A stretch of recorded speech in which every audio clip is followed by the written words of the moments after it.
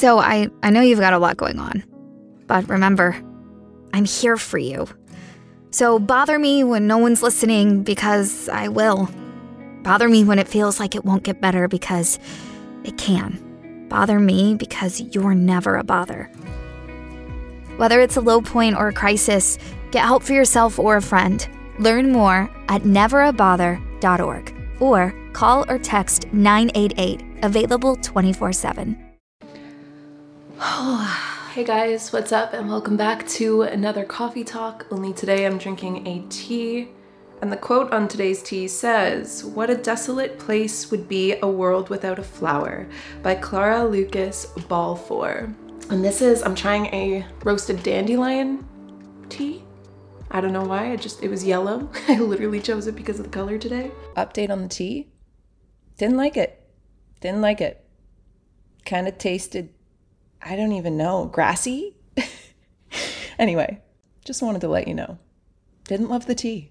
I wanted to sit and chat with you guys today about a multitude of things. I'm making this a bit of a routine of mine to just make a tea, sit down, and before I embark on my filming day, to just have a chat with you guys, because that's really what I started my podcast for. All the way back when, in 2018, the idea or the premise, and still to this day, is it's like sitting down with a friend over a cup of coffee or tea and just talking about life. And I'm still here today doing that, but I definitely think along my journey, along many of the projects that I do, I feel like I tend to sometimes overcomplicate it and think too hard about it and try to officiate myself a little bit more in my presence online, and then I go through the cycle or loop of concluding that I kind of had it right at the beginning and I should have just made it simple, keep it simple. If you have a beverage, let me know what you're drinking down below. And as our topic starter of the day, I've been thinking a lot about adaptability. So I've been thinking about adaptability a lot because I feel that even just in the last 2 years, how quickly things have changed. My personal subsectioned lifestyle has changed through my own choices. And then also too, we're in a part of history. We're writing a part of history right now. And I'll think back, I'm sure, at some point in the future about how much things like the pandemic and such changed the world and changed it for all of us. And it's obviously having its ripple effects now, and I myself have definitely been paying a bit of attention to the ripples, but trying to find that balance between, keeping my finger on the temperature, but also not jumping in the pool. I guess just how much things seem to be different. And both online and offline, it's something that's been on my mind quite a bit lately. And so when I think about the discomforts that come with some change and the excitements that come with other kinds of change, I keep concluding that no matter what kind of change you're presented with, it's really just about how quickly you're able to adapt. I've done a lot of videos and chats before about non-attachment. It definitely feels like a major crucial ingredient to adaptability is not attaching. And it's such an uncomfortable concept. I know that when I first started to learn about non-attachment, as much as it excited me, it also terrified me, because we get a sense of comfort from the things that we attach to.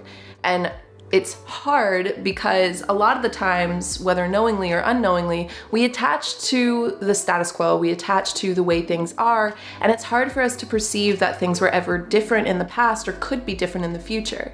And I feel like a lot of us have had to come to our own private awakenings in the fact of the different ways that our lives have changed, and how you kind of have to let go of what once was in order to adapt to what is, right? As life is ever changing, and a lot of those changes are really far outside of our control. But it also comes, I think, with an understandable frustration at times, perhaps for all of us, maybe different seasons, we feel that frustration of having to let go of things that we once enjoyed. It's a really uncomfortable part of just human reality that no matter what angle you look at it from, having to let go of loved ones when they pass away, and death is such an important part or crucial part really of existence and life, or having to let go of material attachments to the things you own when, maybe you're done with your favorite shirt that you had for like 13 years, or you're letting go of an old place that you once lived to move on to something new, or just anything material. Letting go of those things can also come with a lot of discomfort. And then I think also letting go of a reality or perhaps even a character trait about yourself, or what's a better way to put that? Letting go of a part of your identity that no longer suits or fits. An example of this would be letting go of the identity of part of my identity that was a city girl that lived in Toronto. I had to let go of that part of myself in order to fully be able to open up and embrace the new reality I've found myself in and that I chose for myself. And it was difficult because there's always a nostalgia that comes with letting go of things, no matter if it's people, places, or things, or even ideas, concepts, belief systems, so many different things. But there is an importance to it because it is so crucial to our ability to adapt. And our ability to adapt is so crucial to our ability to not just survive, but thrive in the new situations and circumstances we find ourselves in. Now, I don't want to get into like the nitty-gritty of the new circumstances because I myself feel like I'm still learning about them and I'm still unpacking things and I'm still trying to really figure out what is and what isn't. And that's, to be honest with you, I think that's really difficult to do with the era we're living in right now. There's a lot of fluff out there when it comes to truth. And I kind of even want to take that back because even though I believe that there can be some ill-intended truths put out into the universe, everybody, in a sense, in the last 10 years to 15 years, as the internet has given its uprise, has been given more opportunity to have freedom of speech. The ability to take their own metaphoric microphone and say whatever they would like to an extent, on the internet. In Puerto Rico, we call ourselves Boricua. We're proud, passionate, and full of life. On our island, adventure finds you. Strangers aren't strangers for long. The size of the audience doesn't change the beauty of the music, and we celebrate every last ray of sun. Live Boricua. I think that's also something that we're seeing change right now, which can also have its pros and cons. And so I'm not going to go there either because that's a chat for another day. It is something that I've also been paying attention to, that, you know, we are getting a new sense of guidelines and regulations on the things that we can and cannot talk about on the internet. And while part of me believed that that would be an important thing, I think I'm also starting to understand that there's repercussions to those types of regulations and choices as well. All I'm getting at here is that when you give equal opportunity to everybody to say things and share things, it makes me think of being in like grade 7, and there was just that small few, I think it was like 2 or 3 dudes in our class that were, I'm not gonna call them bad apples because they're human beings. They were just, you know, who knows what those children at the time, because they were children, we were all children at the time, were going through, but they definitely just were up to mischief. They always got up to no good, and the rest of the class got in trouble for it. That's on a way smaller scale what I feel like is happening on the internet right now, because you have that small few that will use the power of the internet for ill will. And because of that, and the true dangers that I do see and validate that can come from that, when you layer the ability to communicate and connect with the tensions that are rising out there right now, the importance of truth and factual information out there right now, the war of opinions going on out there right now, but also the censorship of, well, everybody has to think the same way or else you're a threat. Like, it's such a gray area that I feel I'm a little over my head even veering this way with our conversation, because I started with adaptability and now I'm veering into just, I guess, needing to word vomit all of these thoughts that I haven't necessarily shared yet about all of the things that at least I feel I'm paying attention to online. When it comes to adaptability, I think that there's a certain threshold that we can't surpass. That yes, human beings have always been good at adapting, otherwise we wouldn't be here right now. And we have adapted to a lot throughout history. But I think there is a threshold of adaptability. And when we go past the threshold, when we force people to adapt to things and changes too quickly, you exhaust them, numbing out, just turning it off, tuning away from it. And I can understand that as well. We all break down. We get exhausted. You have mental breakdowns. You break down a person's soul. You break down a person's force field, their energy. And it's heartbreaking to see that happening on such a mass scale right now. It really is. You can't uproot people that fast and expect them to thrive, and expect things to run seamlessly and smoothly, and expect people not to become frustrated or break down or expel these really tough challenges and through energies in very almost toxic ways or I don't know. Anyway, that's one thing aside, but two, with adaptability, there is a call for more non-attachment. And again, like I said, this is not my expertise. I'm only having this conversation with you as friend to friend, eye level to eye level. I don't think I know more than you. I don't think I'm more superior than you. I'd love to hear your opinions on all of the topics that we cover over here, that I cover over here. The only way that you can really get to a certain healthy state of non-attachment, that you're able to adapt more fluidly and smoothly and with less force and with less, almost like having to trick yourself into adapt to things. Like, it comes with going inward. It comes with realizing that from the day that we were born to the day that we leave, all of these things come and go, but the only thing that is a constant is you and your soul and yourself. And I don't care what you believe happened before you were here, or who you were before you were here, or where you think you go when you're gone.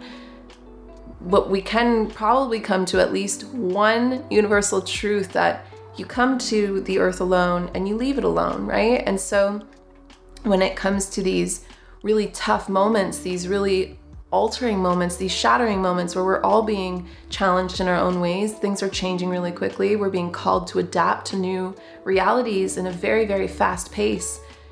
To do so without breaking means to go inward, in my opinion, to find a way to unattach and not to detach in an unhealthy way either. Like, I'm not saying go numb. I don't think that helps. I think that it can definitely numb the pain in a very metaphoric sense if you need some time to heal before pulling the Band-Aid back off and taking a deeper look at it, at the wounds that are going on. Or I don't know, I can't think of the right metaphor right now. Attached to love, attached to your life force energy, attached to the things that make you feel like you have a sense of vitality, like you have a sense of purpose, like you feel fulfilled, and let go of everything else. And if you can be strategic about those things and make those attachments more internal than external, then it'll be a lot easier to adapt. It'll be a lot easier to stay on your feet out there as everything shifts and changes, and it'll be a lot easier to take care of yourself and keep a sense of direction through all of the chaos. As we go about these chats in a more laid back kind of style, I guess we should have light topics sprinkled throughout as well. So let's always exit either with like a comment or a light topic. I like that idea. So for our end of the chat, for our lighter topic, I'm gonna give you a mini book review. I just finished Anne of Green Gables this morning and I sobbed like a child. I had to finish it before I did my makeup because I knew it was gonna happen, but this book warmed my soul.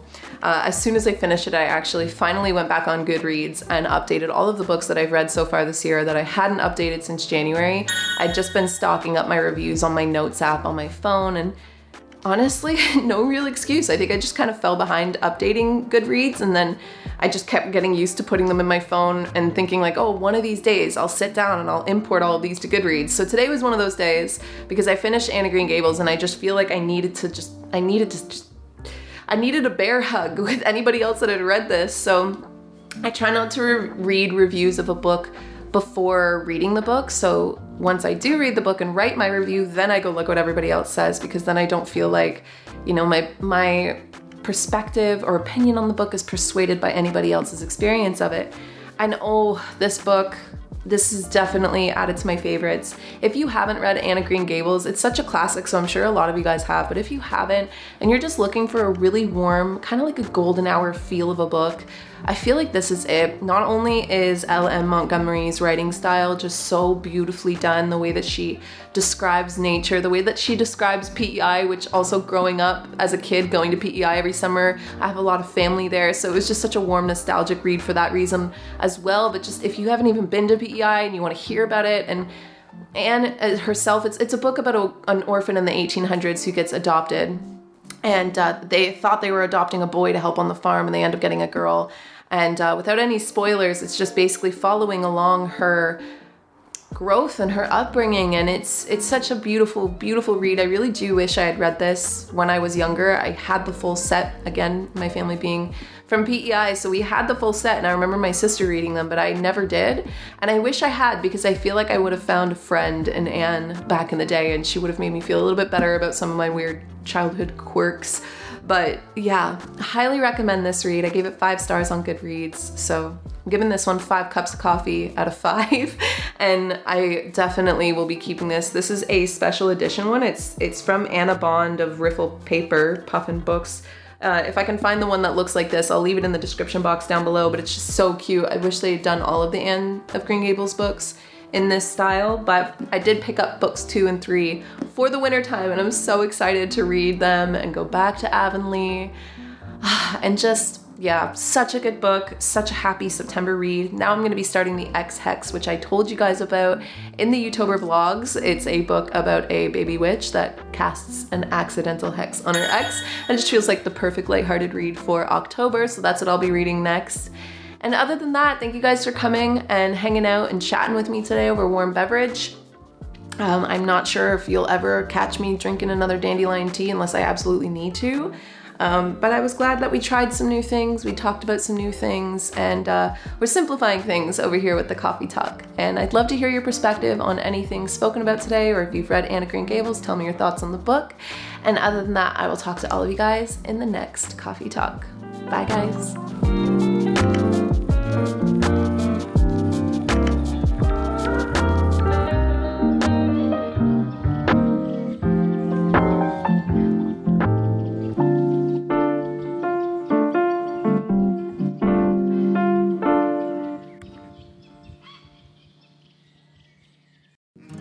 So I know you've got a lot going on, but remember, I'm here for you.